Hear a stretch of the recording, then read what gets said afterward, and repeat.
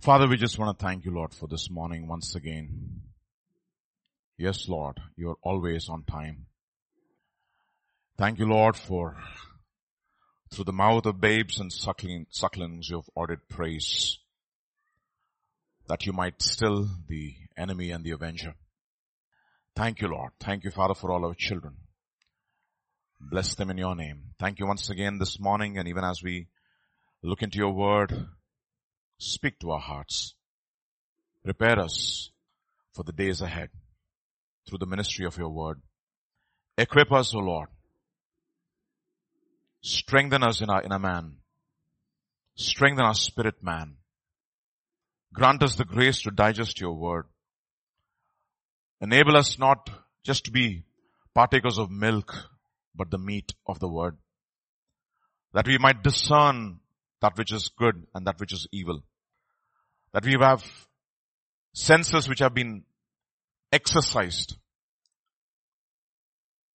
that Lord, we will be able to teach others as well your ways, even as you teach us. This morning, O Lord, touch us, strengthen us, anoint us, speak to our hearts. Thank you, we praise you in Jesus' name. Amen. Amen. Wilderness is the theme that we've been looking at in our Sunday teachings.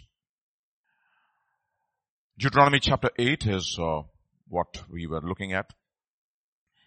Remember the Lord all these years, how the Lord your God led you all the way in the wilderness these 40 years to humble you, to test you, in order to know what is in your heart. This is, of course, not God does not, as if God does not know, it is we who do not know what is there in our heart. Whether or not you would keep his commands or not. You see, the children of Israel were brought out of Egypt with a type of the world system. They were delivered from the power and the authority of Pharaoh, a type of Satan. They were delivered from the whips of the taskmasters, a type of demonic oppression.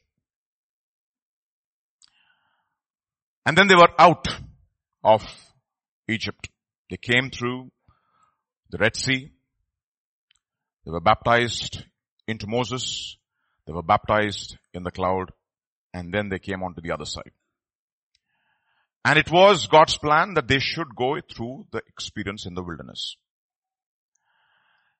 Because God is now going to reveal the source of all their problems. The source is not something which is outside. Derek Prince, of course, we would have all heard him several times, and he says there's something called as the fifth column. The fifth column of the enemy. And the fifth column of the enemy is there inside each one of us. That is what we call as the old man. The old man with this carnal nature, which is growing corrupt every day because of its deceitful lusts. And therefore, when you come into the wilderness, every test that the Israelites are put through by God is a revelation of the source of their problem, which is inside, which is the old man.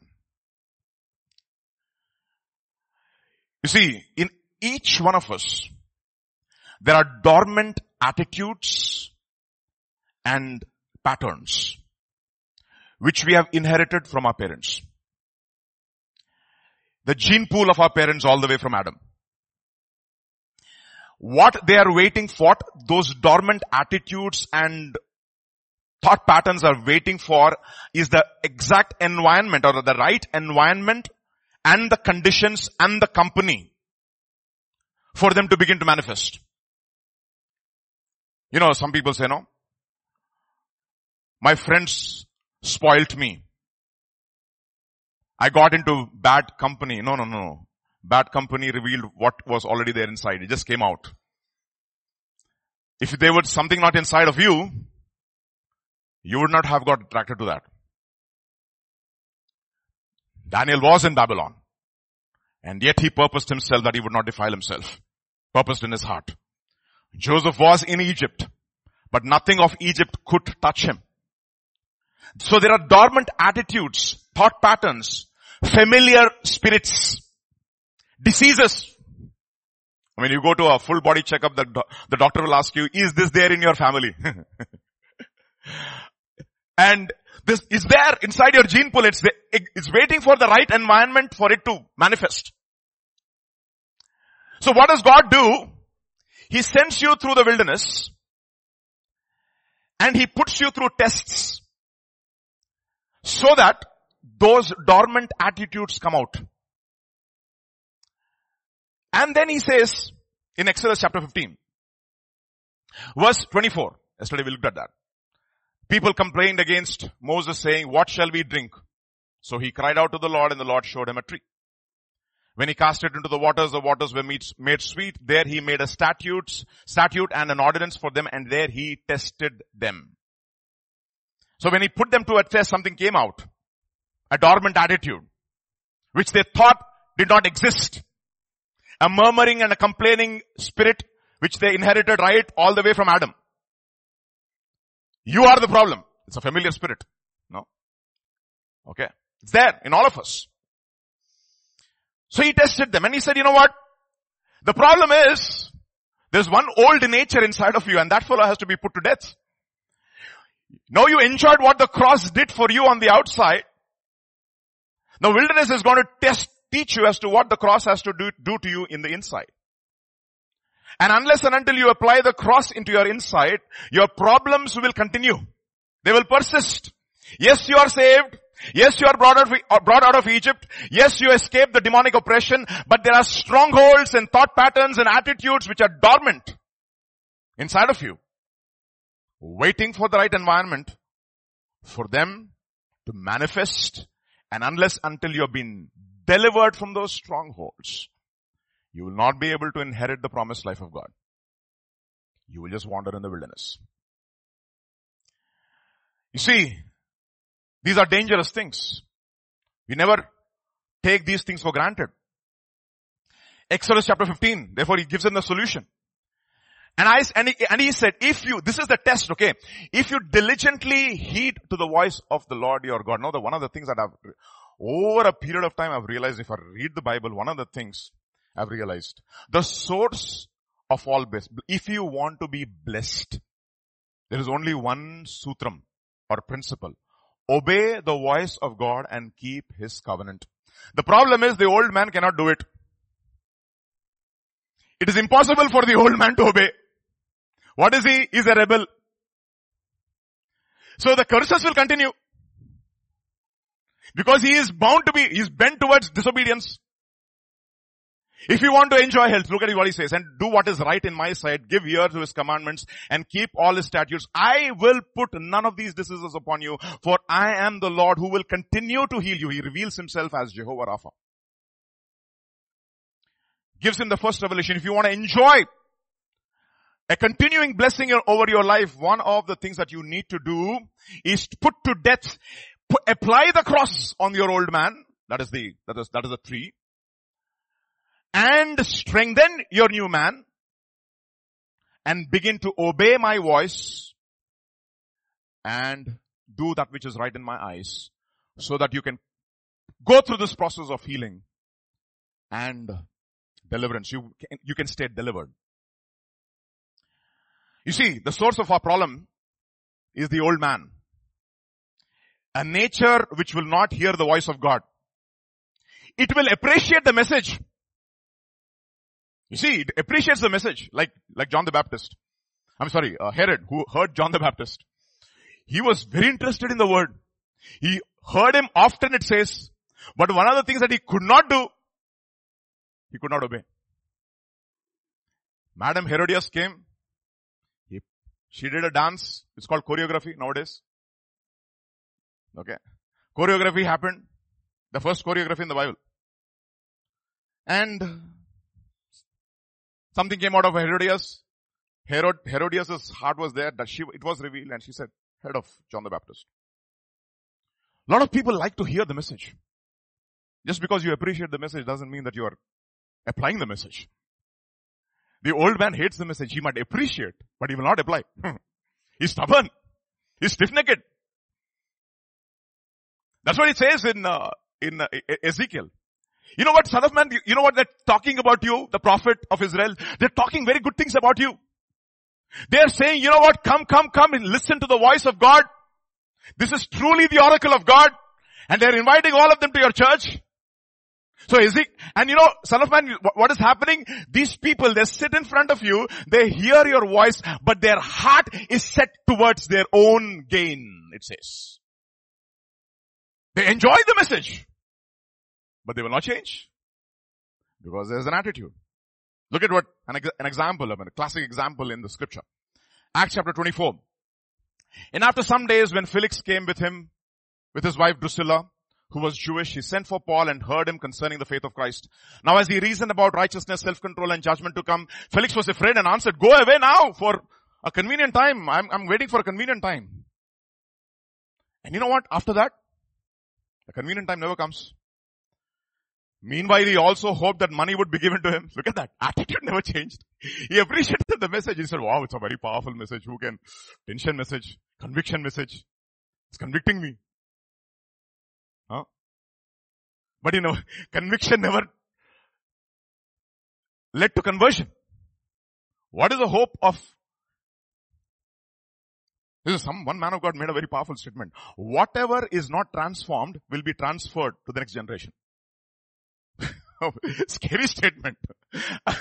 He said, whatever is not transformed in your life will get transferred to the next generation. So transform. So there are strongholds of unbelief. So the wilderness, what does it do? Essentially, it brings out those attitudes into the open. It shows them. Now it is not the demonic which is being exposed. The taskmasters have been dealt with. But the taskmasters' strongholds have not been dealt with. That has to be dealt with. That has to be brought into the open.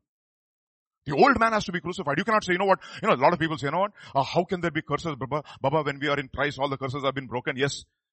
Okay, in Christ, you are a new creation. Do you sin? They say yes. So what do you do when you sin? I confess. What is sinning? Do you say my old man is sinning? My new man is not sinning? Do you say that? Who's sinning then? Who's sinning? You are sinning. You have to confess. You have to renounce. You have to expel. You see, the whole purpose of teaching is that. To bring out into the open all these thought patterns. And God is not here to condemn us. You know, God is a father. He puts us through the tests and say, you know what, you are not ready. That is the reason why He puts us through the test. So, I was thinking, what is that one attitude that that the wilderness teaches? That the next generation have to take into the promised land so that they can continue in the blessing of God. Because all the 600,000 men who came out, they were all men of valor, men of war. They came out. They were called the hosts of Israel, by the way. The armies of Israel. God led them out. But they were all destroyed in the wilderness. Why? Because of one thing. Because of what? Unbelief. And what is the root of unbelief? So there's one lesson the wilderness teaches. Let us lead that. I want you to know that lesson. There's one term which I want to focus. Very simple term, but a very complicated term. Deuteronomy chapter 8 and verse number 2. Remember how the Lord your God led you all the way in the wilderness these 40 years to what? Humble. So, in other words, what were you? What were you? Proud. See, so what was the purpose of the wilderness? To reveal your pride. See, simple, no? So when you go into the promised land, remember one thing. So I revealed the purpose. I'll show you that word. Deuteronomy chapter 7. For you are a holy people to the Lord your God. The Lord your God has chosen you to be a people for himself, a special treasure above all the peoples on the face of the earth. Hallelujah. Thank you, Lord Jesus. It's an identity that we have in Christ. But if you want to live out this identity, something which you never have to forget, there's one word which you should not forget. Deuteronomy chapter 7. The Lord, next verse, okay? Verse 7. The Lord did not set his love on you, not choose you because you were more in number than any other people for your Lord, for you were the least. Other translations will use the word littlest of all peoples. So never forget. And other translation, other passages he says, the Lord is not giving you the promised land because you are more righteous. Because of your righteousness. No. You are a stiff-necked people. It is because of the unrighteousness and the sin of these people is driving them out of this land. And if you continue to be unrighteous, just as I drove them out, I will drive you out too, because that is my land. And God is not a respecter of persons. Because he's not a Jew who's one outwardly. He's the one who's inwardly. So one of the lessons that wilderness has to teach you, boss, don't forget that you were little. Say that. Don't forget that you were little, and stay. What is that? Little. Yeah, that's it. So that's the reason why I titled today's teaching as Stay Little, Enjoy Blessing. That's it. That is today's meditation. Stay little, enjoy blessing. This little is a fantastic word, Baba. We don't like to be little. That's a problem. I told you, the old man. The source of all our worries and tensions is not outside. It is there inside. Okay. So let's read 1 Corinthians chapter 1. Verse 26. For you see your calling brothers, that not many wise according to the flesh. He doesn't say not all, not many. That means very few wise. And the few wise people who are called, they have to be humbled also. Okay. And they have to be emptied of all their reputation and their degrees. Okay. Otherwise they will come and empty the church by degrees. Okay. Okay. So you have to be very careful. With all your degrees and PhDs and H2SO4s, you're very acidic. Yeah, very caustic.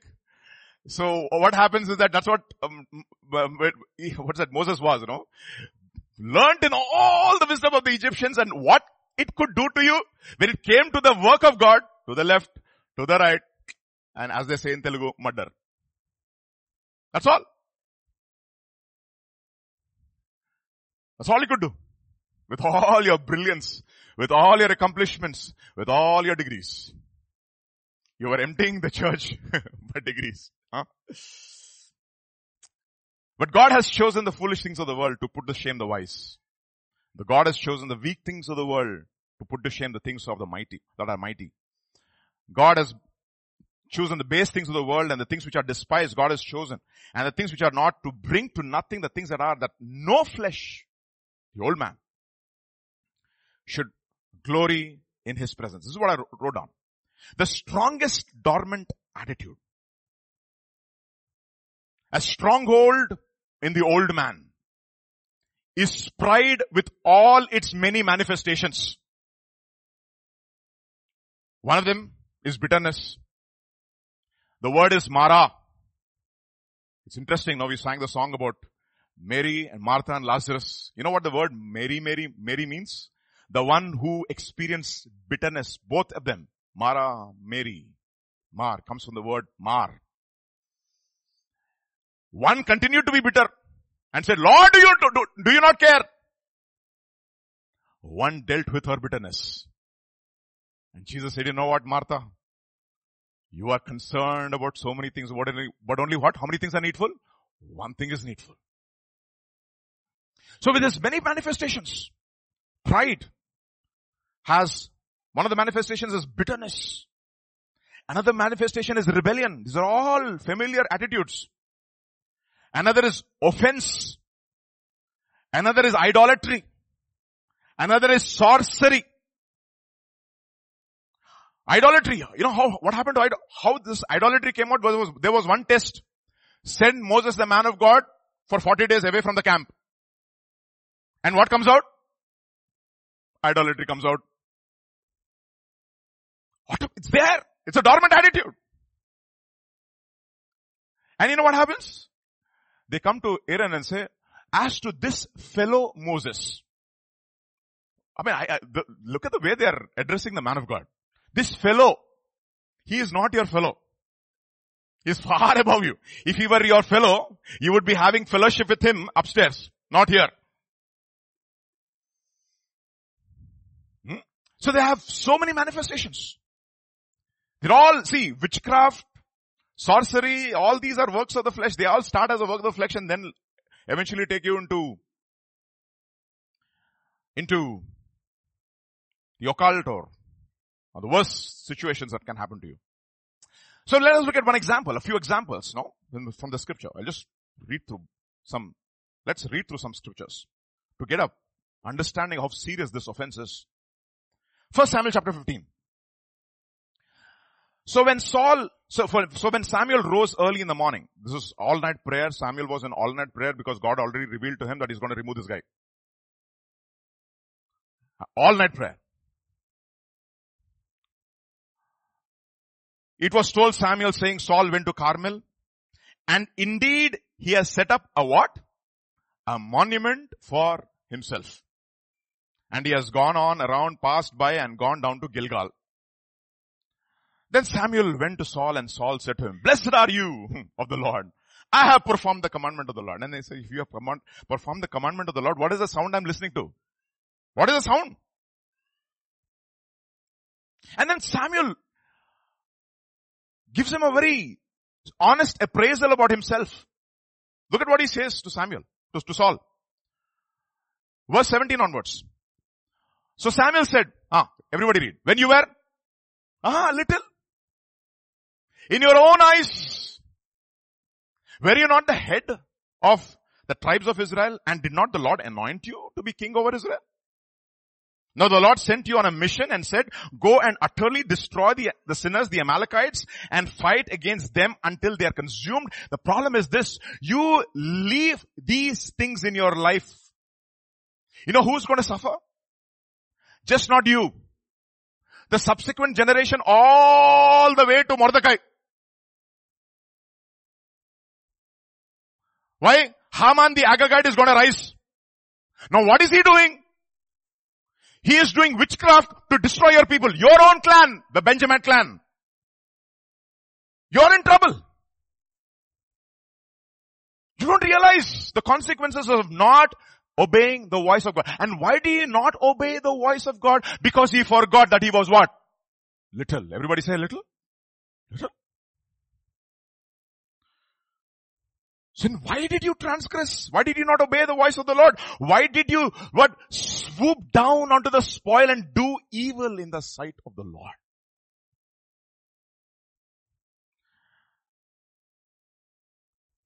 I'm not sure if I can show you this video. I just want to try it out. It's not there on YouTube, but if you can zoom it onto the screen, I'll show you something, which I'll try to project here as well. One of the things that we do as scientists, some of you can see, one of you switch off this thing.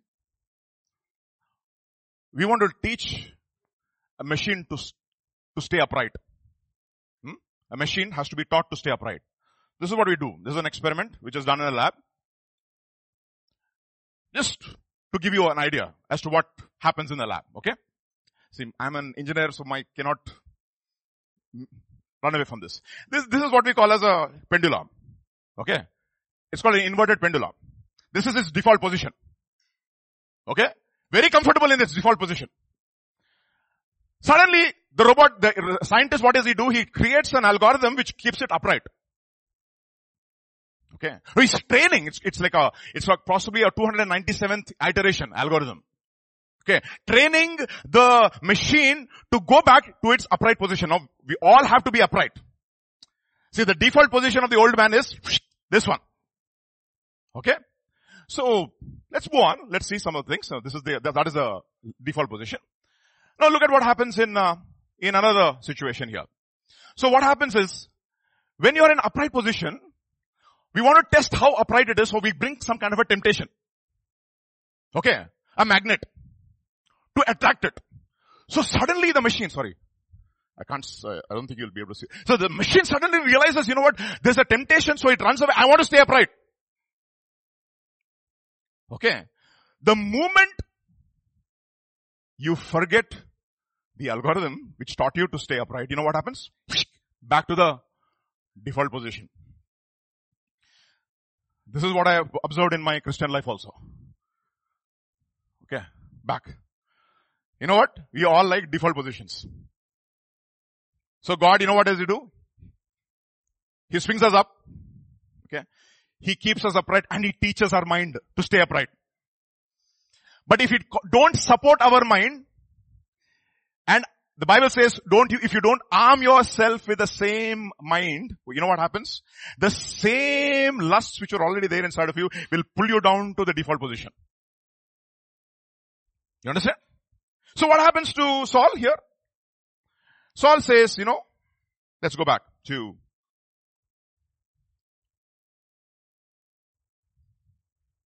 slideshow. Yeah. So, why did you swoop down? Went back. What made you swoop down? I was asking this question. Why? Why did you go there? You got attracted to the spoil like all the other kings. You want to boast about the spoil that you got. You did not know that the Lord makes you rich. You did not learn the lessons of Abraham when he got all the spoil from defeating the people in war. You know what he said? I do not want any of this spoil. I raised my hands to the Lord Most High. You swooped down. You know why?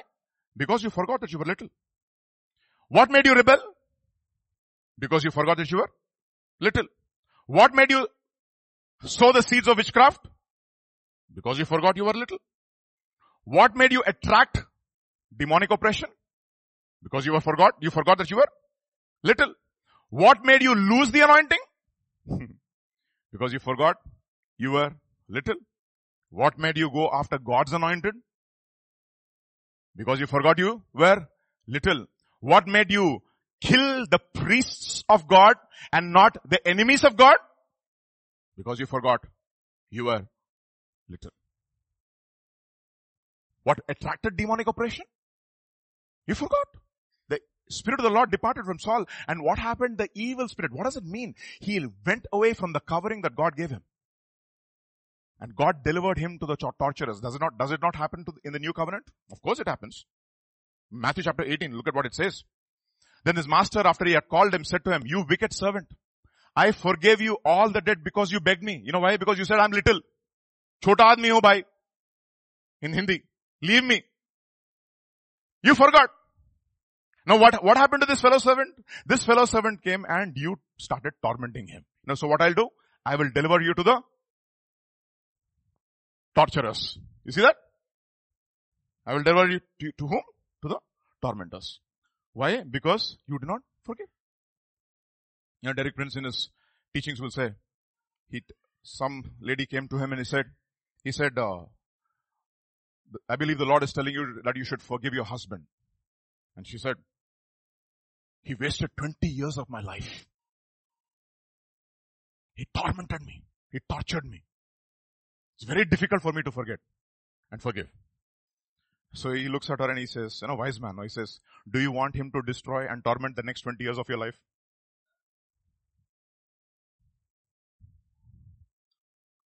Let go. Let go. You see, God will deliver. You know why? Because we forget that we are little. So, In 1 Chronicles chapter 10 verse 13, this is what it's said about Saul. So Saul died for his unfaithfulness, which he had committed against the Lord, because he did not keep the word of the Lord, and also because he consulted a medium for guidance, but he did not inquire of the Lord. Now, our question is, did he not inquire of the Lord? Does not the Bible say the Lord did not answer him either by Urim or by Thummim or by prophets or by visions? And what does he say he did not inquire of the Lord? He never waited. He never humbled himself. He never said, Lord, forgive me. Lord, where do I go? You alone have the words of life. He never said that. And therefore what happened? Therefore, God killed him, it says, and turned his kingdom over to another man, David, the son of Jesse. You see, do you read the Bible? You will see the disappointing stories of all the kings. Forget about Israel. Israel was hamstrung right from the beginning. Jeroboam and his calves. That's it. They're never going to recover as a kingdom. Look at Judah. Some kings I will introduce. A very good king. Very righteous king. Young guy when he started off. 2 Chronicles chapter 17. Then Jehoshaphat his son reigned in his place and strengthened himself against Israel, and he placed troops in all the fortified cities of Judah. This is after Asa dies. His father was Asa, by the way. And set garrisons in the land of Judah and in the cities of Ephraim, which Asa his father had taken. That's how he starts. Now the Lord was with Jehoshaphat because he walked in the former ways of his father David. He did not seek the Baals. He sought the God of his father, walked in his commandments, and not according to the acts of Israel. Therefore the Lord established the kingdom in his hand, and all Judah gave presents to Jehoshaphat, and he had riches and honor in abundance. And whenever I start reading, my heart starts beating now. I'm anticipating something negative now. Okay. So next verse I read with a little more tension. When I read the next verse, it's like, oh my, thank God, he didn't fall. Okay, so look at the next verse. Look at what he said, what he does. And his heart, did it get lifted up? No. His heart took delight in the ways of the Lord. Moreover, he removed the high places and the wooden images from Judah. So he went radical. He was on fire for God. He was like, my name is Jehoshaphat. Jehoshaphat means the Lord has judged me and I've come through. Shaphat means judge. Jehovah judged. Shaphat is the person who has been judged by God. And then it goes on to say, also in the 3rd year of his reign, he sent his leaders, Ben-Hail, Obadiah, Zechariah, Nathaniel, and Micaiah, to teach the cities of Judah. Now he was on a reform rampage. Okay, the first reformer. He was a Martin Luther of Judah those days. Huh? And with him he sent Levites, Shemaiah, Nethaniah, Zebediah, Asahel, Shemiraoth, Johannathan, all these people, the Levites, and with them Elishama and Joram the priests. And what did they do? So they taught in Judah and had the book of the law of the Lord with them, and they went throughout all the cities of Judah and taught the people. So it's like reforms all over. And then goes on to say, and the fear of the Lord fell on all the kingdoms of the lands that were around Judah, so that they did not make war against Jehoshaphat. So God gave him rest also from everybody. Also, some of the Philistines brought Jehoshaphat presents and silver as tribute. Okay, they're all bringing gifts to him. The Arabians brought him flocks, 7,700 rams and 7,700 male goats. And it goes on and goes on. So Jehoshaphat became increasingly powerful, and he built a fortress and storage cities in Judah. He had much property in the cities of Judah, and the men of war, mighty men of valor, were in Jerusalem. So he's become strong and powerful, exalted by God, and forgot Deuteronomy chapter 32 yesterday, as we heard. When Jeshurun grew fat, what did he do? Kicked. Now the sad story. 2 Chronicles chapter 18. Jehoshaphat had riches and honor in abundance. And by marriage, he allied himself to... Now, this is like strange. I mean, I was wondering, how did this happen? So I was using my imagination. I think sanctified imagination. What could have happened? Now this guy was on fire for God. How could he ally himself with Ahab? What did you see in him that he attracted you to him? What? No, so I was thinking. I was just thinking, no? Maybe, See, generally in most of the Davidic line, you see the children are not mentored properly by the fathers. So he had a son. His name is Joram. Young guy. So he must have fallen in love with Ahab's daughter. And he came to his dad. And he said, Dad, I'm in love. With whom? Nice girl. What's her name? I think Athaliah. Athaliah. From which house? That's how young people when they come to pastor, they will say, no, Pastor, I found a man. Very nice. Educated. Okay. Got a good job. It's well settled. Pastor will listen to all the things, but he'll ask one fundamental question. Is he, what is that? Believer. And it's just not an ordinary believer, Baba. He is from the house of Israel also. But the problem is, his father is Ahab. Mother is who? Jezebel. So what has happened to Jehoshaphat now? You see, somehow this happens in many households. You are on fire for God, but the children, they have to make their choices. Sometimes children may not make their choices, but you should stand firm. You cannot tolerate. Now what has happened to Jehoshaphat? He became strong and somehow it legitimized his tolerance. I will give you an example.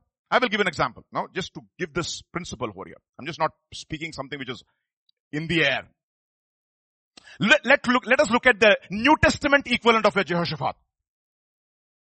You want to see a New Testament equivalent of Jehoshaphat? Let's see. Revelation chapter 2. To the angel of the church of Thyatira, write. These are the words of the Son of God whose eyes are like blazing fire and whose feet are like burnished bronze. You have to listen to the Revelation Bible study series. If you were listening, it'll be awesome. You understand what is this. I know your deeds. Jehoshaphat, I know your deeds. Your love and faith. The way you love God, you are on fire for God. Your faithfulness, the way you taught the word, you went all throughout Judah. Your service and your perseverance. And that you are now doing more than you did at first. All that is fantastic. You know what? You've been blessed by God now. I see a hand of God over your ministry. But because of the blessing of God, somehow some kind of a tolerant spirit has creeped into your life. So what has happened now? Look at what it says in Revelation chapter 2. There's a word called kintu in Hindi. Nevertheless, in English. I have this against you. What do? You tolerate that woman, Jezebel, who calls herself a prophet. By her teaching, she misleads my servants into sexual immorality and the eating of the food sacrificed to idols. You know what you're doing, Jehoshaphat? Just because you're going to tolerate this alliance, you know what's going to do? What is going to happen? You're going to join yourself with an unfaithful people and you are going to compromise the seed of the Messiah. You don't understand what is going to happen to the next generation. And there's going to be an Athaliah which is going to rise. And she's going to kill the seed of Judah. The Davidic line, the Messianic line is going to be finished except for the hand of God. And why? Because of a man who allowed tolerance. And why did he become tolerant? Because he became strong. And his strength made him forget that he was little and legitimized his compromise. Be careful. Be careful. Look at what it says in Revelation chapter 2. I have given her time to repent of her immorality, but she is unwilling. So I will cast her on a bed of suffering and I will make those who commit adultery with her suffer intensely unless they repent of her ways. I will strike her posterity dead. And did it not happen? In your house, did not Athaliah finish off the entire royal blood? Had it not been for that priest and your sister who protected one Joash, See? Dangerous. These are dangerous, dangerous games that we play. You know why? Because we forget where God brought us from. Then all the churches will know that I am the one who searches the hearts and minds, and I will repay each one of you according to your deeds. You see, that is the reason why you see the doctrine of Balaam, the doctrine of Jezebel. You know what it is? It's like this. No, I mean, that's the reason why, parents, children, you have to be very careful. You will grow up. When you want to get married, I mean, I'm telling you, be like Sam and Jyoti. A fantastic example. You ask Sam's parents, they will say, my spiritual parents, Pastor James, Sister Elsa. Who are your parents? Jyoti will say, my spiritual parents. Safe. You know why? God desires a godly seed. It's just not about you. Malachi will say, you know what? He desires a godly offspring. And what is that offspring? Everyone in the old covenant had a hope that their offspring is going to be the lineage of Messiah. And we also in the new covenant, may not be having a physical posterity, but a spiritual posterity. I like what Jack Pennant says, no? My children are my biological children now, but when they grow up, they should become my brothers in Christ. Oh, what a vision that is. You see, this is what happens. You become strong and you make a mess. Understand how Balaam tempted Israel. He said, Balaam said, you know what, you can't touch them. No, you can't. But one thing you can do. Deep down inside of their heart, everybody likes girls. Send your Midianites girls and let them do a choreography. Everybody will fall. At least a few will fall. And what happened? A plague comes into the camp. And who stands? Phinehas. I mean, I love the word Phinehas. I keep telling my students, Phinehas, bro, your name is very, very powerful in the Bible. You know who's Ezra, by the way? Whose line is Ezra? The priest of Zadok, they're the line of Phinehas. Ezra, the line of Phinehas. Look at that. You know what? That's the reason that the blessing of God is on the household of the righteous. Just don't look at your own life. Look at the next generation. That is the reason that the Bible says, and Paul tells Timothy, the things which I taught you, my generation, Timothy's generation, hand it over to the faithful men, next generation, third generation, who will be able to teach others also, fourth generation. How many generations you should say? You should think four. You know why? Because iniquity is past how many generations? 4. 4 generations. See, the principles in the old covenant just don't go away. Spiritual posterity has to be dealt with, and they have to be taught the ways of God. Look at another guy. When he becomes strong. Young guy, 16-year-old guy. Think about a 16-year-old guy. How many of you less than 16 over here? 16, less than 16. Show me your hands. You see all my, fantastic, no? 16 years old. Uzziah was 16 years old when he became king. And he reigned 52 years in Jerusalem. His mother's name was Jecoliah of Jerusalem. And he did that which was right in the sight of the Lord, according to all that his father Amaziah had done. So he also had a godly father. He sought God in the days of Zechariah, the prophet, who had understanding the visions of God. And as long as he sought the Lord, God made him prosper.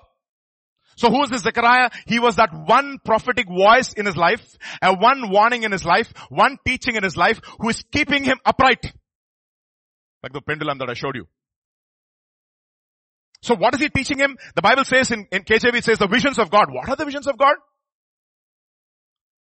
So look at some translations to get an understanding of what the visions of God mean. Verse 5. He sought God during the days of Zechariah, who instructed him in the what? In the fear of God. Fear of God. Another translation, this is the Aramaic Bible. This is what it says. And he was praying before him in the days of Zechariah. Who was he? This is young Uzziah. He was a man who was a man of prayer. So what was he doing? Before him, the days of Zechariah, who instructed him in the awe of Jehovah. And the Lord Jehovah was organizing all his ways. So wherever Uzziah went, he was successful.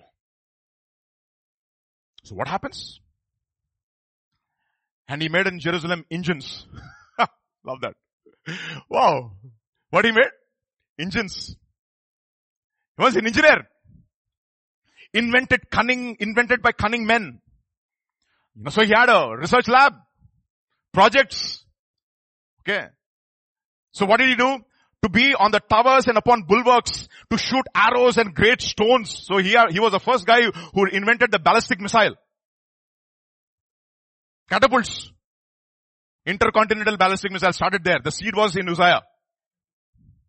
Think about it, no? I mean, I'll tell you something. The best missile technology, who has it? Israel. We had a scientist who was working with us from DRDO. He used to go to Israel once in a while. And he said, Vijay, our army and their equipment. You go to Israel. You see their weapons. You see their army. You see their military. You see the way that they have designed their own system. It's awesome. You know why, Vijay? You know why? They are always at war. They're always at war. Let me tell you something. As long as you are always at war, if you have a warring mindset, you know what will happen? You'll be sharp in your spiritual senses and God will give you ideas as to how to shoot arrows into the enemy's camp. Stay humble. Stay little. Don't relax like David. He forgot war for 1 week maybe. I don't know. How many weeks? 1 day. That day changed his life and his family. He reverted back to his default position. One woman finished off his life. Think about these things, children. These are serious things. Serious. So then what happened?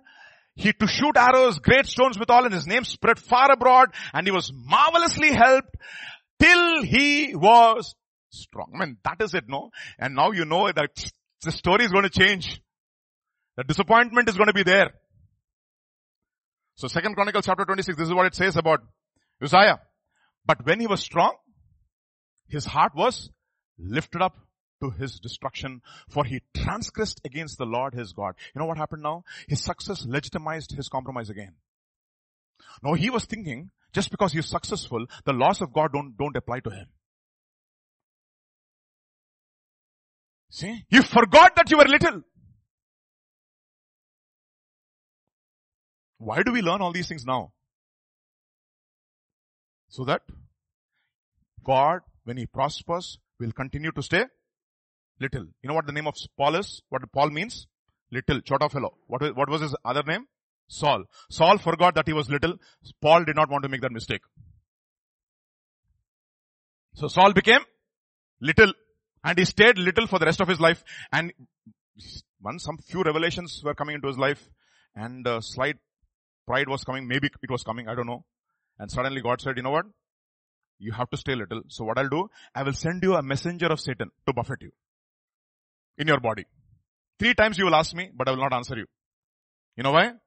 I will give you strength in what? Weakness. So that you will continue to stay what? Little. Otherwise, with the abundance of revelations that you got, no, so don't say, don't accept sickness in your body. Okay?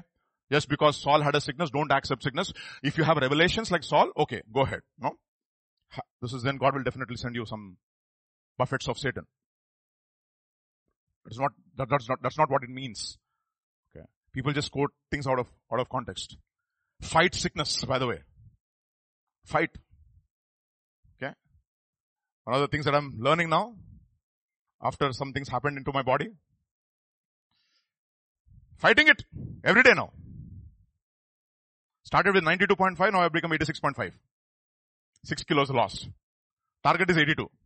You can see the fat belly is gone. So fight it. Okay. Don't accept sickness into your body. Kick it out.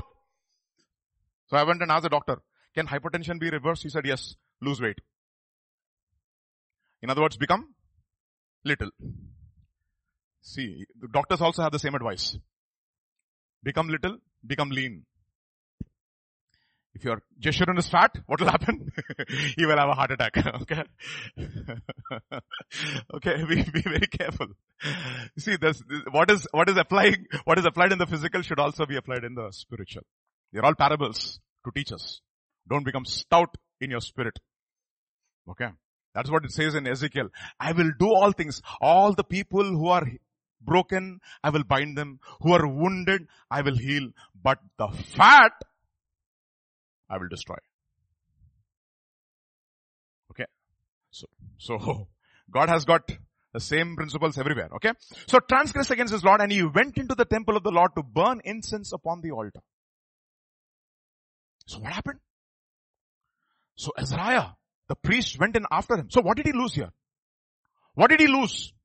As long as Zechariah's instruction was being followed, he was prosperous. So what did he lose now? What did he lose? What did he lose now? The fear of God. He's lost. He lost the fear of God.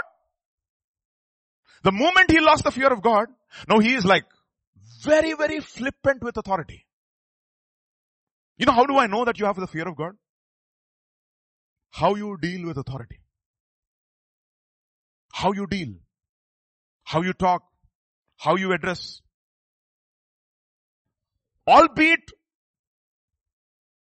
weak authority who may be fallible, but did not David be under Saul?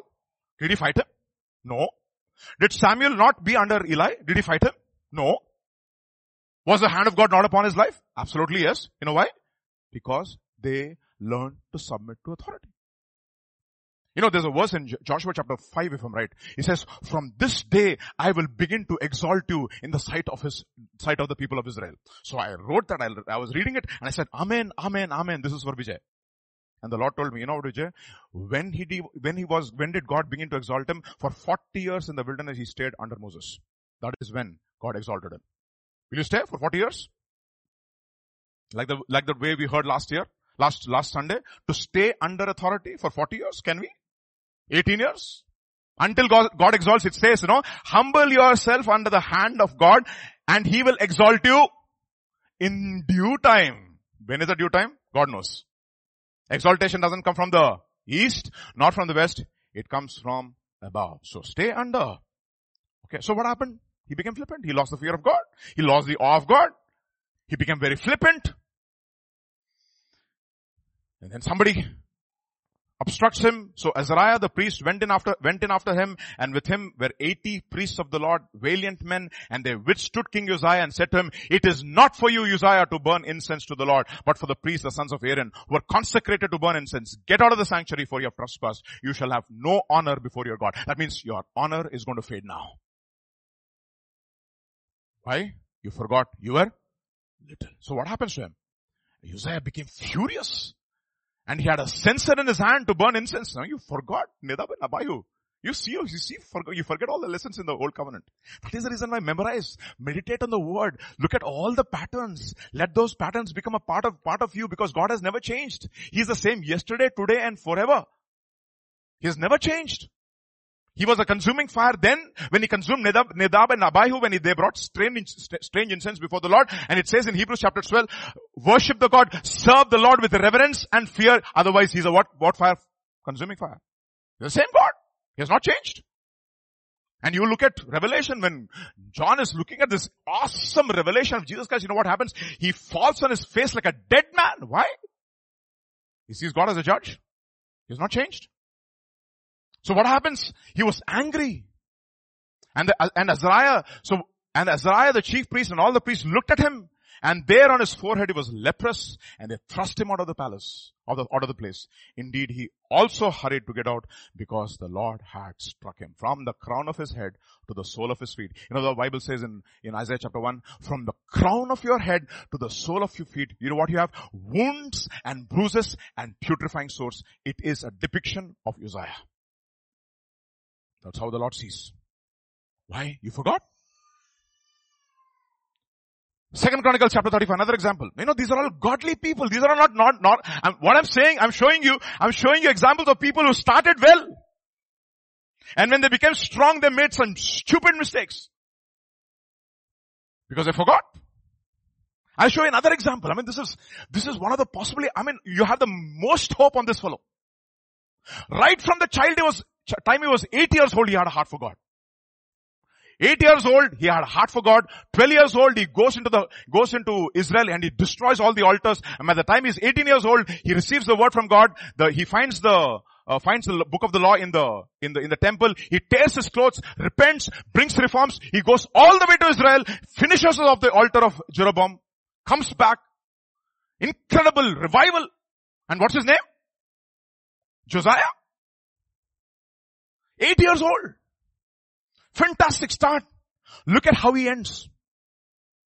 And after all this, when Josiah had prepared the temple, Necho, the king of Egypt, came to fight against Karshemish by the Euphrates. And Josiah went out against him, but he sent messengers to him saying, "What have I to do with you, king of Judah? I have not come against you this day, but against the house with which I have war." After all this, when Josiah had prepared the temple, so next verse, refrain from meddling with God, who is with me, lest he destroy you. Nevertheless, Josiah would not turn his face from him, but disguised himself so that he might fight with him, and did not heed the words of Necho from the mouth of God. So he came to fight in the valley of Megiddo. And you know the story. How old was he? 39 years old. 39 years old. Not even 40. What made you do this? I have very good relationships with reptiles and also dogs. So yesterday, Pastor was saying, "Mr. Thomas," and I went out and I said, "Who's this Thomas?" It was Tommy. I said, "Pastor, it is Thomas. I thought he was Judas." Because I don't like dogs. No? Dogs and I are very good friends. We have a very nice relationship. You don't touch me, I don't touch you. So I really avoid dogs. Honestly, I do avoid, because I don't want to get into any nasty fights. And even in the corridor that I walk, the reason why we went into the apartment is that we don't have dogs. And then one dog was tolerated into the house because of one family. And I'm every day after his life to get him out. So this dog is there. No, dogs are dangerous. Stray dogs. Okay. Some people might have contrary opinions, but everybody is entitled to his own opinion. Because the people say the dogs are faithful. And I say, faithful to whom? Maybe faithful to man, but not their own clan. Have you seen faithful dogs? To their own faithful to their own wives? No, they're not. They are not. Very friendly to their own fellow dogs? No, they are not. They have their territories, and if one fellow comes, they start barking at him. Okay, so dogs are dangerous, okay? But that is just my opinion, okay? Proverbs chapter 26 verse 17, because I get my inspiration from the inspired word. This is what it says. He that passeth by and meddleth with strife belonging not to him, he is like the one who taketh the dog by the ears. What is the probability that is going to happen? Amplified Bible will amplify it. Just in case you forgot. The KJV has lost its sharpness. The Amplified Bible will bring it out. Okay. Like the one who grabs a dog by the ears and is likely to be bitten. Josiah, what are you doing? What are you doing? Why are you meddling? Yesterday, I was hearing Pastor Eric the other day. He was teaching his congregation. He was in his revival meeting, and I heard him say, you know what? One of the things that teachers teach after you come to class 3 and class 4. Class 1, class 2, they're okay. Teacher this boy, teacher that boy, teacher this boy, they will say, okay, no problem. Then he will come and intervene. When you come to class 3 and class 4 and slightly higher primary and high school, teacher this boy, teacher that boy, you know what they will say? MYOB. What is that? Mind your own business. Mind your own business now. What is going to happen now? Your life is going to be cut short. What potential you had? There's not going to be even a warning for you now. Sometimes I feel, Lord, Manasseh, you dealt with him so kindly. Why not Josiah, Lord? Why not Josiah?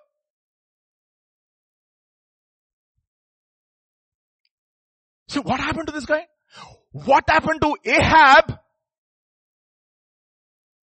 will also happen to you. You disguise and go to war. When you try that, you think you're going to fool God. No, you're not going to fool God. The archers are going to find you. You leave the covering that God has placed over your life. There are dogs which will be unleashed upon you. So what happens to this man? And the archer shot King Josiah. And the king said to his servants, take me away, for I'm severely wounded. His servants therefore took him out. And he died. And you know what happens? Jeremiah weeps for this man. Life is cut short.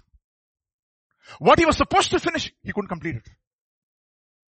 Because when he was strong, he forgot that he was little. So this morning, how do we stay little? The question is that, yes, I'm giving you the problem. What is the solution to staying little? So the thing is this, no? In the Bible, there are secrets. It's the glory of God to conceal a matter, and it's the glory of all of us to search it out. I will show you a parable which is embedded in scripture and which gives you the secret as to how to stay little. I'm sure most of you don't know this parable. How many of you know the parable of the little? Parable of the little city. Anybody knows the parable of the little city? Oh, there you go. So let me introduce you this morning to the parable of the little city. Ecclesiastes chapter 9. The parable of the little city. I mean, Solomon, no, this guy was a backslidden, inspired person. A backslidden man, inspired by the Holy Spirit. So he cannot understand the revelations that he's getting. Okay, you understand? He's not able to understand the revelations that he's getting. So look at what he says in Ecclesiastes chapter 9. This wisdom I have also seen under the sun, and it seemed so great to me. There was a what? A little city. And with how many people? Few people. And who came it? And a great king came against it, besieged it, and built great snares around it. So, now question is, who is this little city? You need to ask this question. Who is this little city? Let us see how Solomon interprets his city. What he calls a city. Proverbs chapter 25 and verse number 28. This is what he says. Read that everybody. He that has no rule over his own is like so he's a person with a spirit. So who is that city? It is a person. You're a little city. We're all little people, and there was a great king who came against, and who's that great king? Satan. He besieged it.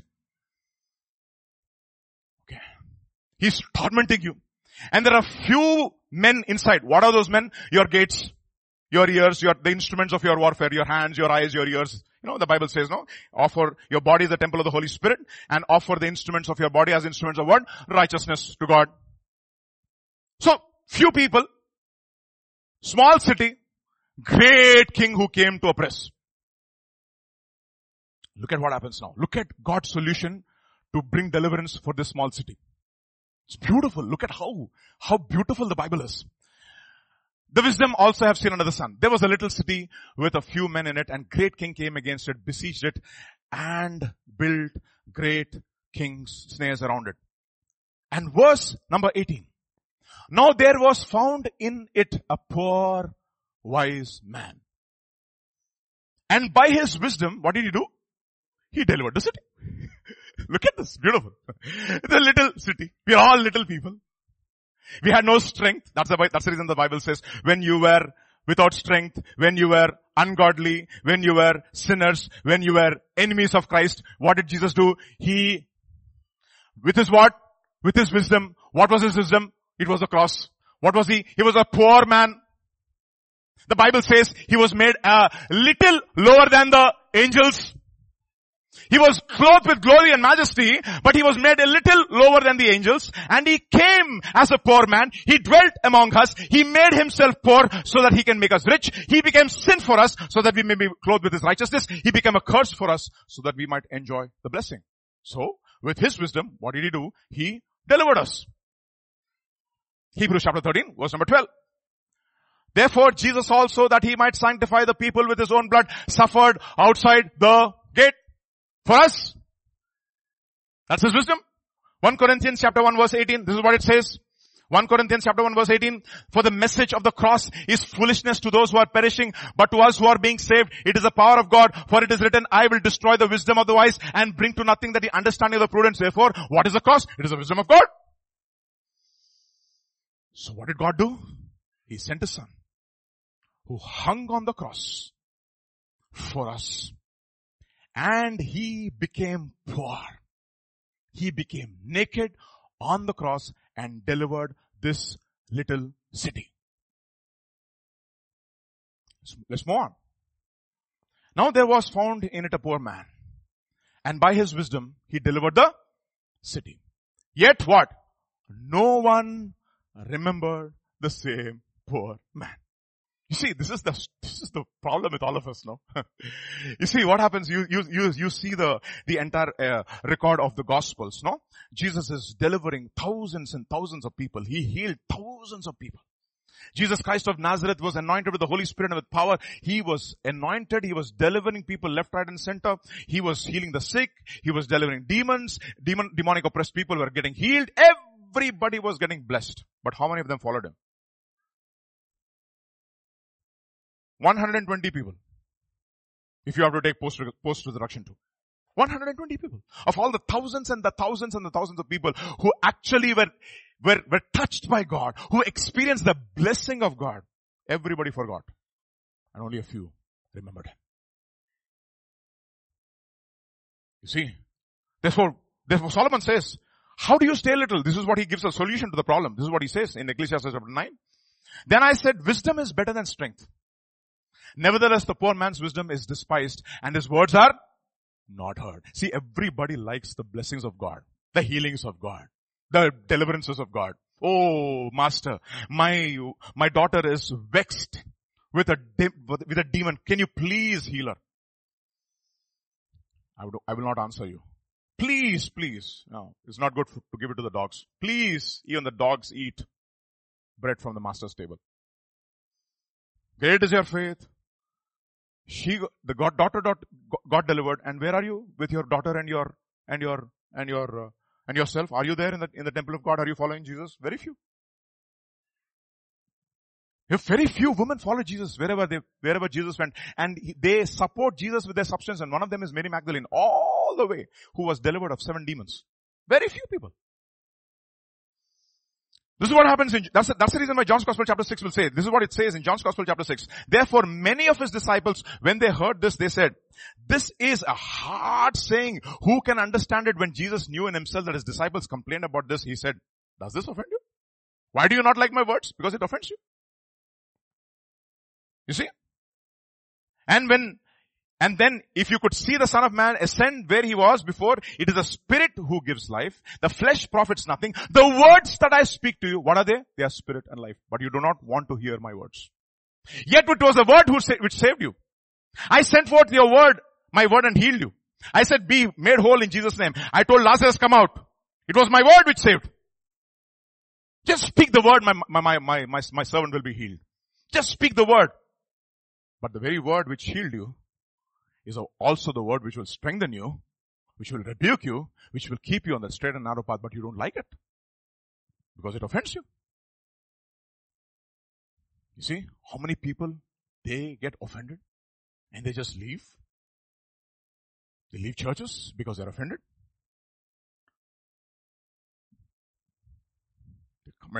They come and complain about so many things. You're offended.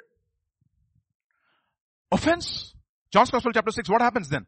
From that time onwards, many of his disciples went back and walked with him no more. And then Jesus said to the 12, do you also want to go? Thank God for Peter. You know what Peter says? Where can we go, God? You alone have the words of life. So first thing he says, you know what? Begin to love the word of God. Enjoy the word. Come for the word. Study the word. Stay in the word. Change the way you think. Ecclesiastes chapter 9. It says, Words of the wise spoken quietly should be heard rather than the shout of the ruler of fools. Who's the ruler of fools? Satan is the ruler of fools. Because the fool says there is no God. And what should you do? Listen to God. Hear. And what do they do? What do the words of wise do? Ecclesiastes chapter 12. This is what it says. Keep this in mind. The teacher was considered wise, and he taught the people everything he knew. He listened carefully to many proverbs, studying and classifying them. The teacher sought to find just the right words to express truths clearly. So he used examples, he used metaphors, expressed those truths clearly, taught you the word, and then goes on to say, the words of the wise are like cattle prods, painful but helpful. They might be painful, but they are what? Helpful. Their collected sayings are like the nail-studded stick, which is a shepherd who drives the sheep. These are the words. These are like prods. And then it goes on to say, but my child, let me give you some more further advice. Be careful, for writing books is endless. And much study, where's your? Therefore, one study you do. Study the word. It's called Bible study. Therefore, in our church, we have Bible study almost every day. Yesterday, the pastor was talking about Vision 2030 of the world. God also has this Vision 2030. You know what God's Vision 2030 is? Proverbs chapter 20 and verse number 30. This is his vision. Blows that hurt, cleanse away evil. Through the word. And stripes cleanse the inward parts. There, deep down inside, the inner man gets strengthened. That gets healed. That gets delivered. Other translation. Another advice that he says, Ecclesiastes chapter 9 verse 18. Wisdom is better than weapons of war, but one sinner destroys much good. One sinner. In other words, one small thing that you allow into your life. All the things that you did, Jehoshaphat, but one small thing you allowed. All the things that you did, Uzziah, but one small thing that you allowed. All the things that you did, Josiah, but one small thing that you allowed. It's going to hamstring you. Wisdom is better than weapons of war. But one sinner destroys what? Much good. That is the reason why it says in 2 Corinthians chapter 10, verse number 4. For the weapons of our warfare are not what? Carnal. They are mighty in God. To the pulling down of strongholds, casting down arguments, every high thing that exalts itself against the knowledge of God. Bringing every thought into captivity to the obedience of Christ. You know why? Because the key to enjoying blessing and the key to enjoying health, there's only one thing. Obey and keep his commands. What will happen? Automatically, healing will come, blessing will come. Don't forget the words of the wise. One of the things that you need to realize, never forget in your life where God brought you out from. Never go after success which you are not prepared for. You see, David's life is it's a very interesting way God exalts him. First, he gives him victory in a secret life with lion and a bear. Once he defeats the lion and the bear, then he exposes him to Goliath. And then everybody comes to know about David. The moment everybody comes to know about David, now he slowly puts him in the palace. And then slowly, now he has been exposed, and now Saul is jealous about David, and slowly God sends him into the wilderness. He is building character and slowly, 13 years in the wilderness, and then he exalts him. 7 years in Hebron, and then God exalts him. And every time there's before every exaltation there's a test. There's a constant progress in his life. And whenever the success comes to him, he's ready to accept, and the weight of the success does not bog him down. You know why? Because he's been prepared. That is the reason the process is very important. That is the reason why coming under authority is very important. Staying under authority is important. Wherever you are, you criticize authority, it is to your own detriment. You will lose the anointing of God. You criticize, you dishonor, it will not go well with you. I'm telling you, children, I've learned these lessons the hard way in my life. When I was in one of the labs in Canada, my professor and I had a tiff. So what did I do? I said, okay, fine. I'm going to teach him a lesson. So one guy came to me and he said, Vijay, you know what, I don't like this prof. I said, you know what, do you want to leave the lab? He said, yes, I want to leave the lab. So, but my English is not very good. Can you type an email for me that I want to leave the lab? So I took his email, typed an email to the professor saying that this student is leaving the lab. And I started a mutiny. I became a communist. You know what happened after that? 2-3 months later, the hand of the Lord came strong upon me. You see, you take chances with authority, you will miss out. It doesn't matter. That is the reason why he says, you know what? Servants, be obedient to your masters, not only to the nice people, but also to the people who are harsh to you. Because of conscience towards God, if you bear all these things, it is good for you. Because Christ also went the same path. Don't fight it. Don't fight authority. Don't fight if leadership, if you think that they are not very perfect, come under him, just like Jesus. No, think about it, no. Why are you searching for me? I mean, those words are powerful. And then he says, he went down with them to what? Nazareth, and he was what? Subject to them. And he increased in favor and in wisdom, in stature, favor with God and favor with man. You know why? Because he came under the authority of people who were imperfect. You're tested under imperfect authority. Now think about it. If the authority is not good and you obey, and you're asked to obey, how much more obedient you should be if the authority is what? Good. Think about that. You see, never ever ever go against authority. Think about, these are very, very important lessons. Otherwise you are like Satan. Going up and down, slandering God. If you were with me, I would have promoted you to be the next archangel. And he took 1/3 of the angels alongside him, with him. And they are forever destroyed. There's no way that they're going to come back now. You know why? It started with that. Rebellion. Because he forgot that he was little. Never forget that where God brought us from. Little is very good. It's a good position to be in. So how do we do that? Practical examples. Proverbs chapter 30 gives us examples. There are 4 things which are, what is that?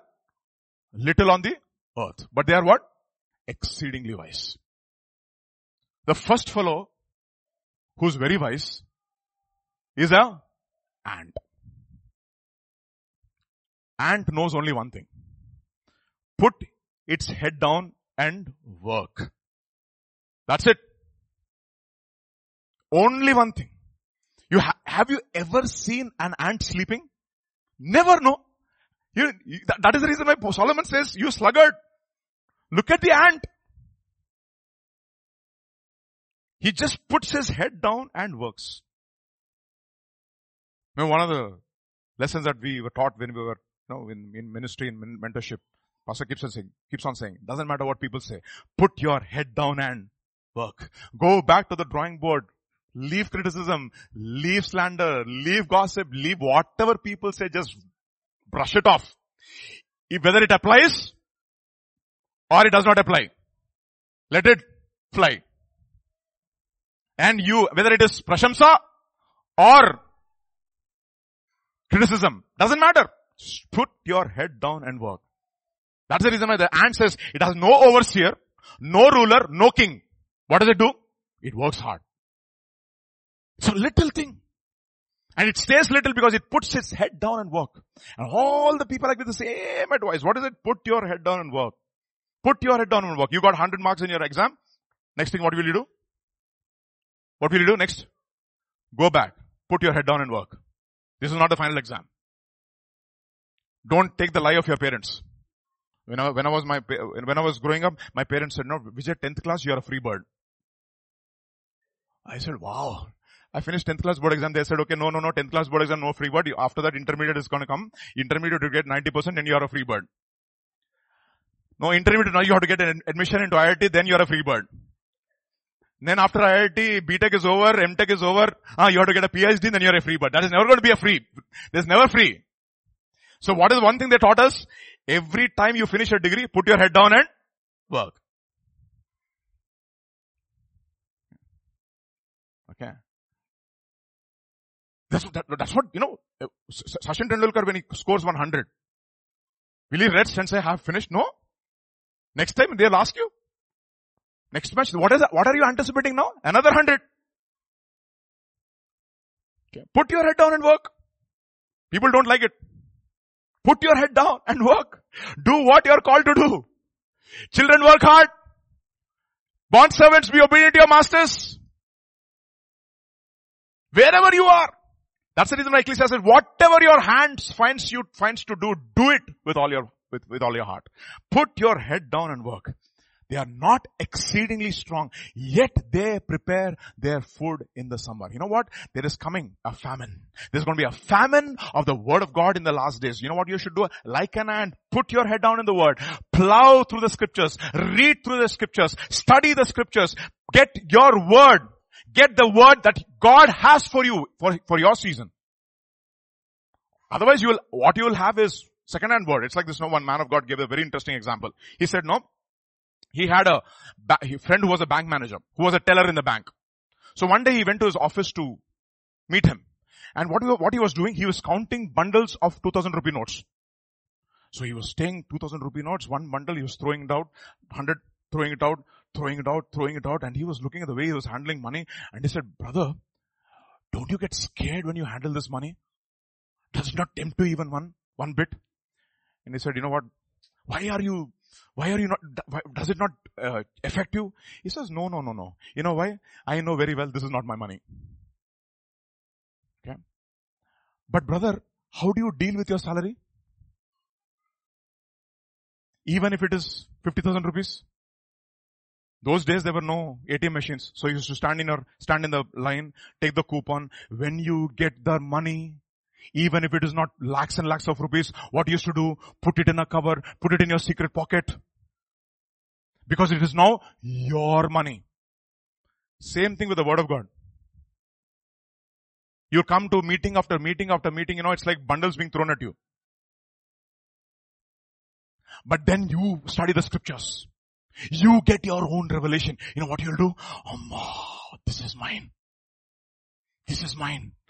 God is good. This is going to keep me in good stead. One day I'm going to use this. That is how you study the scriptures. This is mine. That is not yours. Bundles and bundles of money in the bank, that is not yours. So, and work. Wait, whatever you do. If you're called to be a student, do it with all of your heart. If you're called to be an employee, do it with all of your heart. Even if you're doing little things, do it with all of your heart. Give your 100% there. Don't miss out on opportunities that God gives you. That is the reason that the Bible says, don't despise the day of what? What beginnings? Little beginnings, small beginnings. Don't forget that. Next, he says, the second kind of animal he talks about is a rock badger who is a feeble flock. What does he do? He hides himself. What does it mean? Who is this fellow? Rock badger is an unclean fellow. He's an unclean animal. So what does he do? He hides himself in the rock. What does he do? He hides himself in the church. He hides himself under the teaching. He doesn't go out. He tells me, Lord, the word of God is constantly cleansing me. Let me be there where it constantly cleanses me because I know that I'm unclean. Yesterday, like what we were talking about Apostle Paul. He says, Lord, I am the least of the apostles. I am the least of the saints. I am the chief of the sinners. And therefore I do not want to leave your presence. I want to be in a place where I'm protected. I'm preserved. I'm constantly fed the word. I'm strengthened in the word. And I know that I have a clear conscience with God because I'm dealing with issues even as the word is coming into my life. And I'm dealing with every uncleanness. I'm dealing with every sin. And I'm hiding myself in the rock. That's a rock badger who stays little. It stays where? It stays in homes. And the church is a home. Stay there. And then, verse 27, the locusts have no king, yet they all advance in what? Ranks. In the church, all of us have a part to play. Everyone has a part to play. Everyone has a position. Some are called to preach, some are called to teach, some are called to lead worship, some are called to put the sound system, some are called to do so many things in the body of Christ. There could be little things. Small, little things. Do it. Follow in ranks. See, every time we gather as a church, we have, let's say, for example, pastors' conference. That's one outreach ministry of the church. And yet, do we find all the church involved in it? No. Hardly. That is one outreach ministry of the church. You see, locusts have no king, yet they all advance in ranks. Meaning, they know what the purpose is. They know for this purpose, I'm in the kingdom of God. For such a time as this, God placed me here. I'm supposed to do this job, and I will do it to the best of my ability. And if you're not in order, because ranks have an order, if you're not in order, you will be disciplined. Like in every army, you will be disciplined. I remember when we were in NCC, National Integration Camp, that is not even army. When we did not wake up at 5 o'clock in the morning, by the time it was 5, the army officer came with an iron rod, and he chased us out of the beds, and he made us run around the campus for 10 or 15 times. I don't remember. See, discipline, basically. But we don't do that in the church. You see? Discipline, rank, fine. Locusts have no king, yet they advance in ranks, meaning there is a structure in the kingdom of God. Find that structure. Find that order. Be in order. Don't be out of order anytime. Follow that pattern. You will be safe. And I'm telling you from personal experience. You be in God's order, you are safe from so many attacks of the enemy. And God will warn you. He will preserve you. You will not be destroyed. You go out of order. You usurp God's order. It's to your own destruction. Look at Absalom. Think about that. Just right there. Goes against his father. His own dad. It's the audacity of that guy. He wants to kill him. And what happened? The Bible is replete with all these examples. They're all written for our learning, for our instruction. To stay in order. To stay in God's order. So what do the locusts do? They have no king, yet they advanced in ranks. So stay little. They are little things, but they're exceedingly wise. These are wise things. It might not look very wise in the eyes of the world, but when God sees it, they says, you know what? This man is a wise man. You know why? Because he knows his place. He knows what he's supposed to do. Nobody has to tell him what he has to do. He understands his place. He understands his order. And he does it with all of his heart. Put your head down and work. Hide yourself in the church and come under the teaching which cleanses you. Verse 27, locusts have no king, follow the rank. And verse 28, the spider skillfully grasps with his hands, and it is in king's palaces. You know what? Every opportunity that you get to share the word of God and to grasp people into the kingdom of God, grasp them. You know what the spider does? It puts a web. It's a net. You know, the Bible says the kingdom of God is like a net. So what do? They put it into the water. All kinds of things came in. Leave it to the shepherds to separate them. But you do the catching. Catch. Go and preach the gospel. Be a witness wherever you are. Share the word with somebody in office. Let it be. Ask God to give you opportunities. To share the word with people around. With your life, through your testimony. Yesterday Banu and I were talking, no? I asked Banu, so is your brother-in-law saved? He said, no, pastor, he's not saved. And I said, so he's still an unbeliever. He said, yes, unbeliever, pastor. And I asked him, Banu, does he respect you? Respect Christians? He says, pastor, he has tremendous respect for Christians. And he looks at Avinash and I and the way we behave at office. And he's shocked and he asks questions as to how you people can live like this. And he was giving an example as to what happened in his office the other day. He was saying, you know what, Pastor, I was having lunch and that day the lunch was a little spicy and my stomach started burning. And I said, Lord, it would have been great if somebody can give me, get me some curd from outside, but I don't know, I can't send anybody. I'm busy with some work. Somebody should come and give me some curd. And one brother walks into the office and he sits across him in the dining room, and he opens his tiffin box and he says, Banu, do you want curd? And he gives him curd.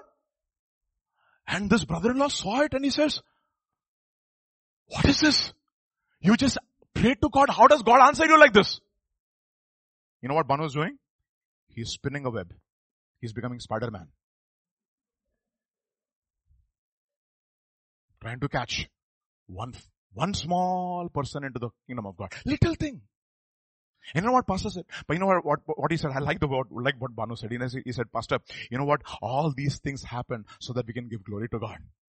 And so that other people will know that God takes care of little things even in our lives. And that's our testimony. You see? What is it? You're in King's palace.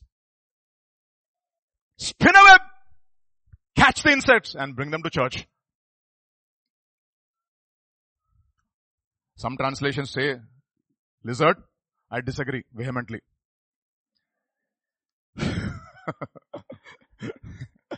The spider skillfully grasped with his hands. Have you seen the spider? Once the insect is gone, it goes there. How it skillfully grasps. Ants, do your work. Badgers, come under the cleansing word.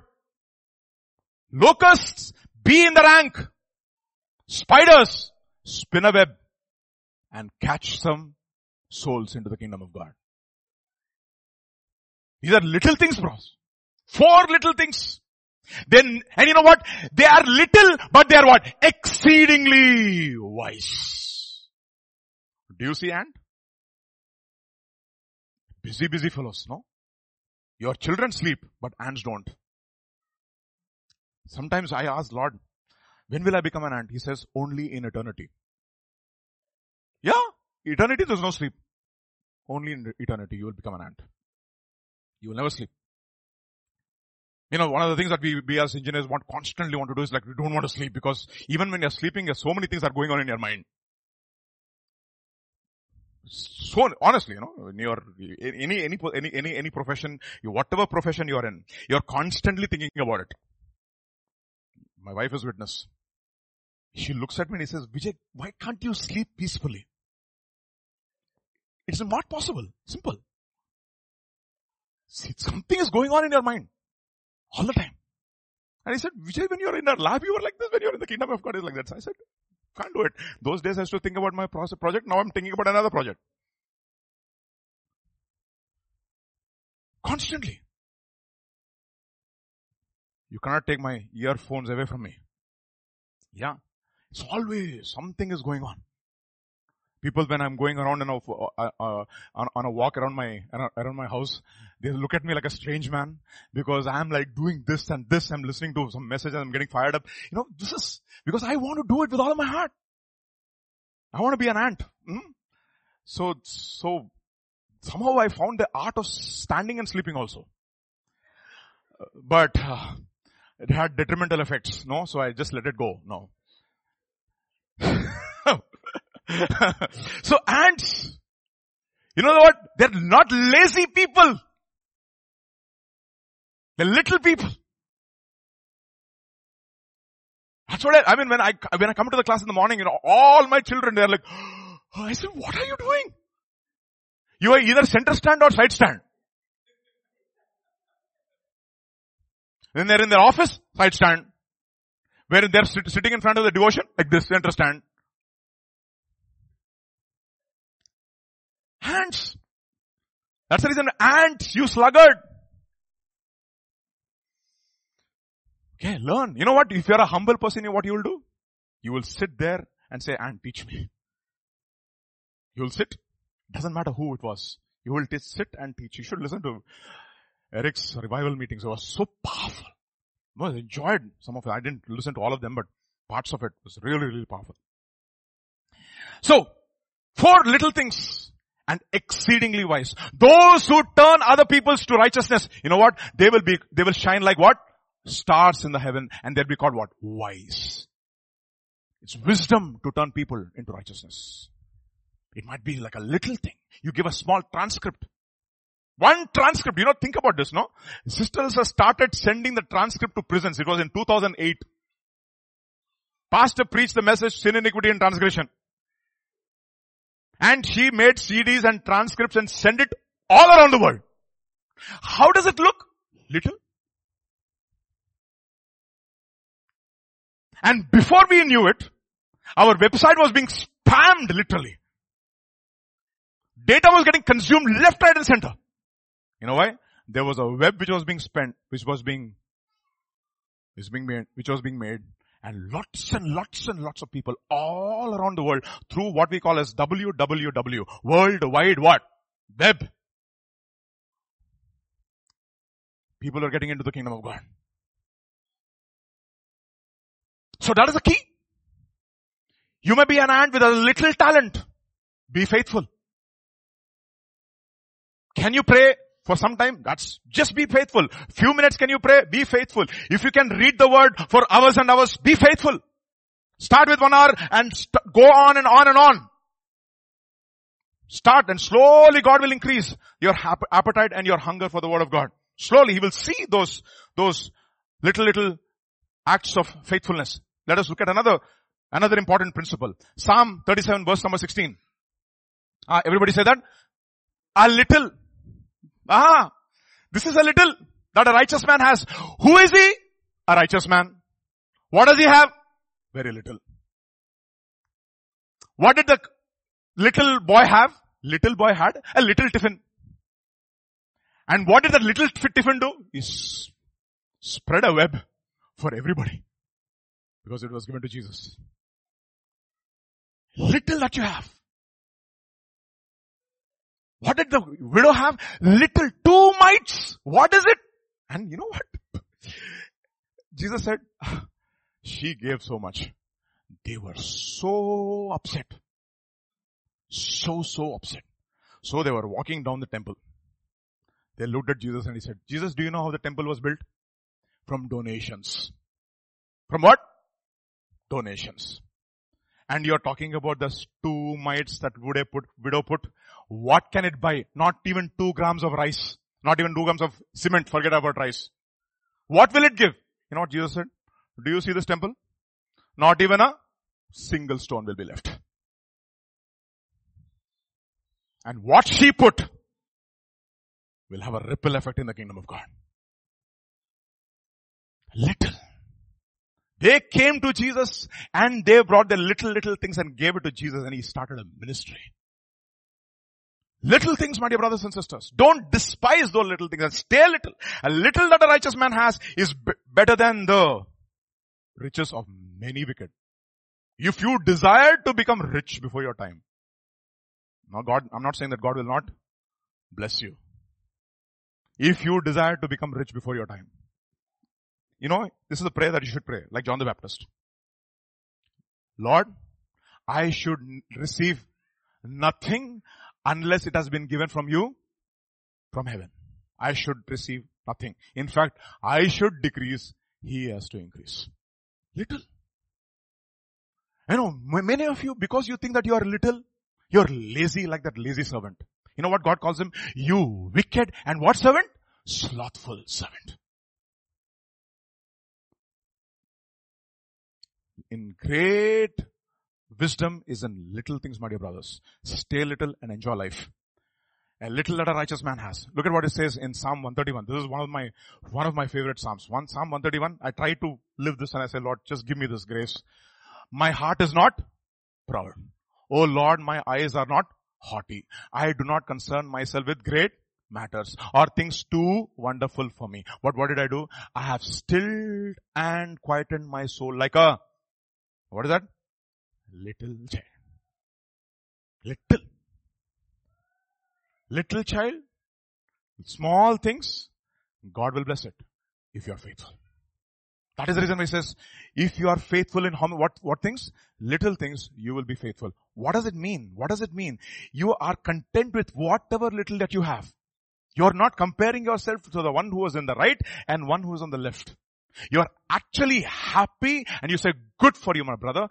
Good for you, my sister. And you know what you will say? You will be like an ant. You will put your head down and you will work.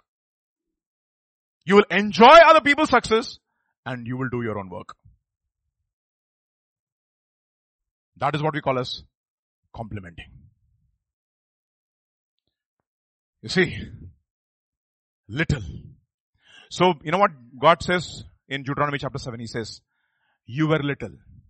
That is when I brought you out. You were what? Littlest of all the people. I did not bring you out because you were the great and awesome people. No? So what should we do? Let's look at that verse and let's finish. I did not set your love, his love upon you or choose you because you are more in number than any people. For you are what? The littlest of all peoples. And if you stay little, you will enjoy. You continue to stay little, you will enjoy my blessing. You will enjoy my protection. You will enjoy my provision in your life. That's what the widow did. She had a little and she gave it. Everywhere you see those little things. God is a God of little things. The little foxes which destroy. Little sins. God is a God of littleness, small things. Little. So this morning, let us be little and enjoy. Shall we all stand?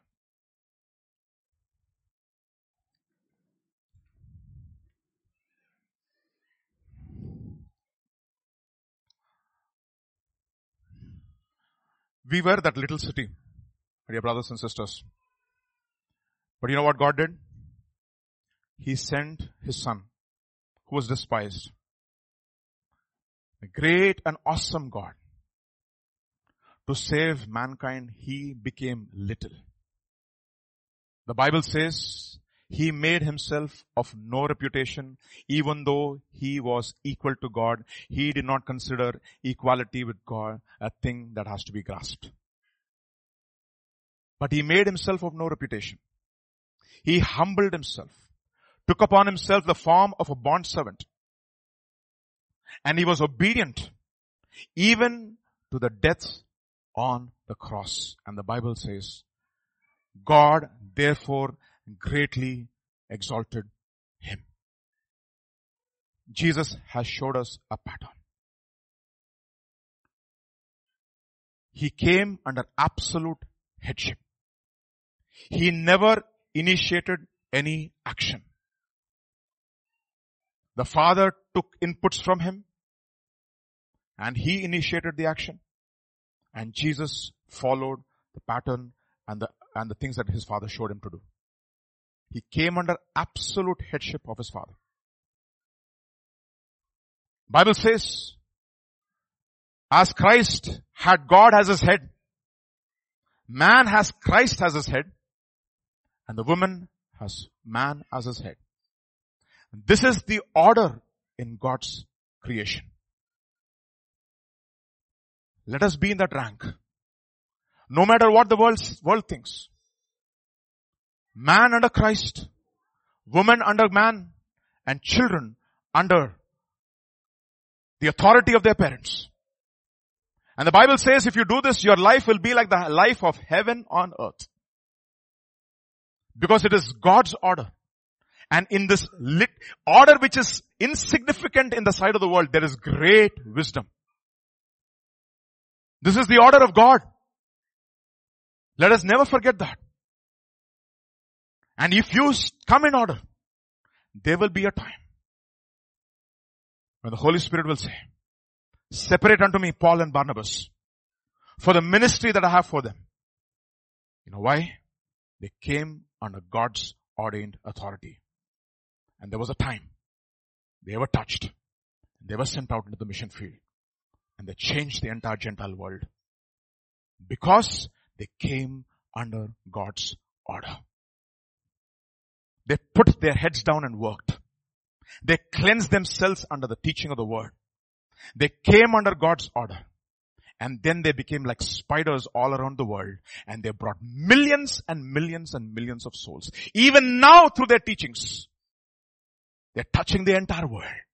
And it started with that little thing to come under God's order. Do not despise it. Do not despise God's order. Children, do not despise God's order. Wives, do not despise God's order. Men, do not despise God's order. Don't initiate anything which God has not started in our life. Because God is not obligated to finish that which He has not started. But if He is the author of our faith, He is also the perfecter of our faith. And that only happens when we come under His order. Let us be little this morning. Let us ask God for the grace. And the only way we can be little, God says, I will not humble you. You have to humble yourself. And Ezra humbled himself through fasting and prayer. Young people, humble yourself. Come under the authority of your elders. Be clothed with humility. Come under the authority of your elders. Otherwise, there is a lion called the devil. He's like a roaring lion. And if you go out of God's order, He's there to grasp you and finish you off. You may not lose your salvation, but you will be cut short before your time. You will not finish what God has started in your life. Bible is replete with examples. Josiah messed up. Jehoshaphat messed up. Uzziah messed up, and so many others. They forgot God's order. They forgot that they were little. This morning, Lord, help us, Lord, as a church. You have placed order in our lives. Simple things, Lord, you taught us. Through animals, through ants and insects, through insignificant things. But in those insignificant things is great wisdom. Lord, we were cities, O Lord, without walls. We were completely under the assault of the demonic. But you sent a man, Jesus Christ, who became poor. And in His wisdom, He died on the cross for our sins. And He delivered us. And I pray, Father, that none of us will forget the cross in our lives. We will hold on to the cross as we sang this morning. The cross before me, the world behind me. No turning back. We do not want to be like Isaac, who started with a cross in his life on the altar. At the end of his life, that little thing called food destroyed him. And his God became his belly. His belly became his God. And he became the enemy of cross. Enable us, Lord Jesus, never to forget that. Enable us never to forget where you picked us from. Lord, you were faithful. You protected us. You guarded us. You shielded us. In all these years, O Lord Jesus, you've been with us. Enable us, Lord, to find our place in the body of Christ. To be in the rank that you placed us under. Not to be meddling with things that don't concern us. Like Josiah. Not usurping positions which we are not called to. Like Uzziah. Not allowing compromise in our lives like Jehoshaphat. But Lord, we'll be careful with little things. We'll be convicted when you show us little errors. We'll put our head down and work. We'll work hard. We'll do the best that we can. To the best of our ability. Whatever our hands find to do, we will do it with all of our heart. To that end, I pray that you would bless us, O Lord, as a church. We might be a little church, O Lord. But Lord, we do not want to despise littleness, because Lord, you are able to do exceedingly, abundantly, even more than we can ask or even think. Therefore, O Lord, the little that we have, enable us to place it in your hands so that you can break it and you can multiply it for the glory of God, for the extension of your kingdom, and for the detrimental of the kingdom of darkness. Thank you, Father. We praise you, we worship you, we give you glory. For in Jesus' mighty name we pray. And all God's children said, Amen. May the grace of our Lord Jesus Christ, the love of the Father, and the fellowship of the Holy Spirit rest and abide with each one of us. Amen. Amen. God bless you.